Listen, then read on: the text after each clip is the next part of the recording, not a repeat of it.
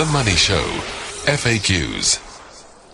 Well, today's FAQs, frequently asked questions, brought to you by Future Road, Africa's largest commercial truck and bus show, 27th to the 30th of September at Nasrec. Pre-register now for free entry. So the most frequently asked question today, with all of the noise and hype around the Public Investment Corporation, is, can government really use retirement savings to prop up failing state-owned enterprises? At Cape Town International Airport, he's home away from home, I suspect, Dr. Iraj Abedian, the Chief Executive of Pan-African Investments and Research Services.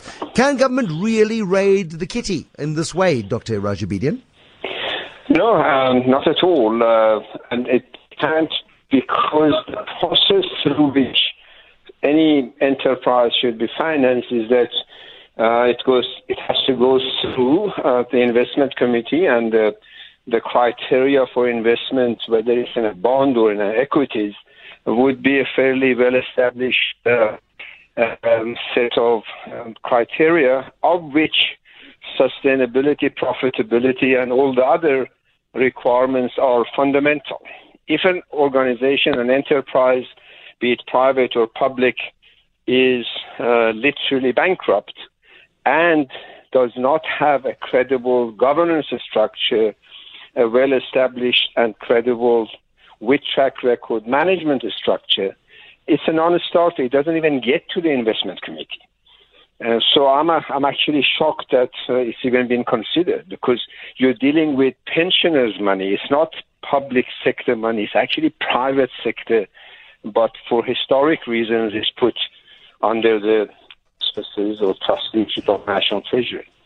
Okay, so I mean, this is good news, Iraj, but does it suggest to you that the system is foolproof, or does it suggest to you that the system could be corrupted, which is why there is so much noise, denied by the Deputy Finance Minister and the Chairman of the PIC this evening, that Dan Majila's job is at all under threat. But if you've got somebody with fewer moral scruples in the hot seat there, could the system be corrupted? Could the system be turned on its head? Look, any system can be corrupted, but in this case, the government employees pension fund, who is the owner, can quite quickly step in and avoid any kind of obvious error or obvious abuse of the process. And beyond that, if the government employee pension fund management or trustees don't want to do it, the union and the members can step in. So that is really a very interesting case in practice, that if you know something is corruptible and can be abused, the owners of those pension funds can look in. And I know that some unions have expressed very strong views against that, but so they need to do obviously more, because the danger is that if one precedent is set, if 10 billion or 15 billion is used, then what guarantee is there that 100 billion will not be used, 200 billion will not be used, and how long is it sort of string? Dr. Iraj Abedian, asked and answered. Thank you, Chief Executive of Pan-African Investments and Research Services. Your question, can government really use retirement fund money to prop up failing SOEs? Auto Mechanica, Africa's largest auto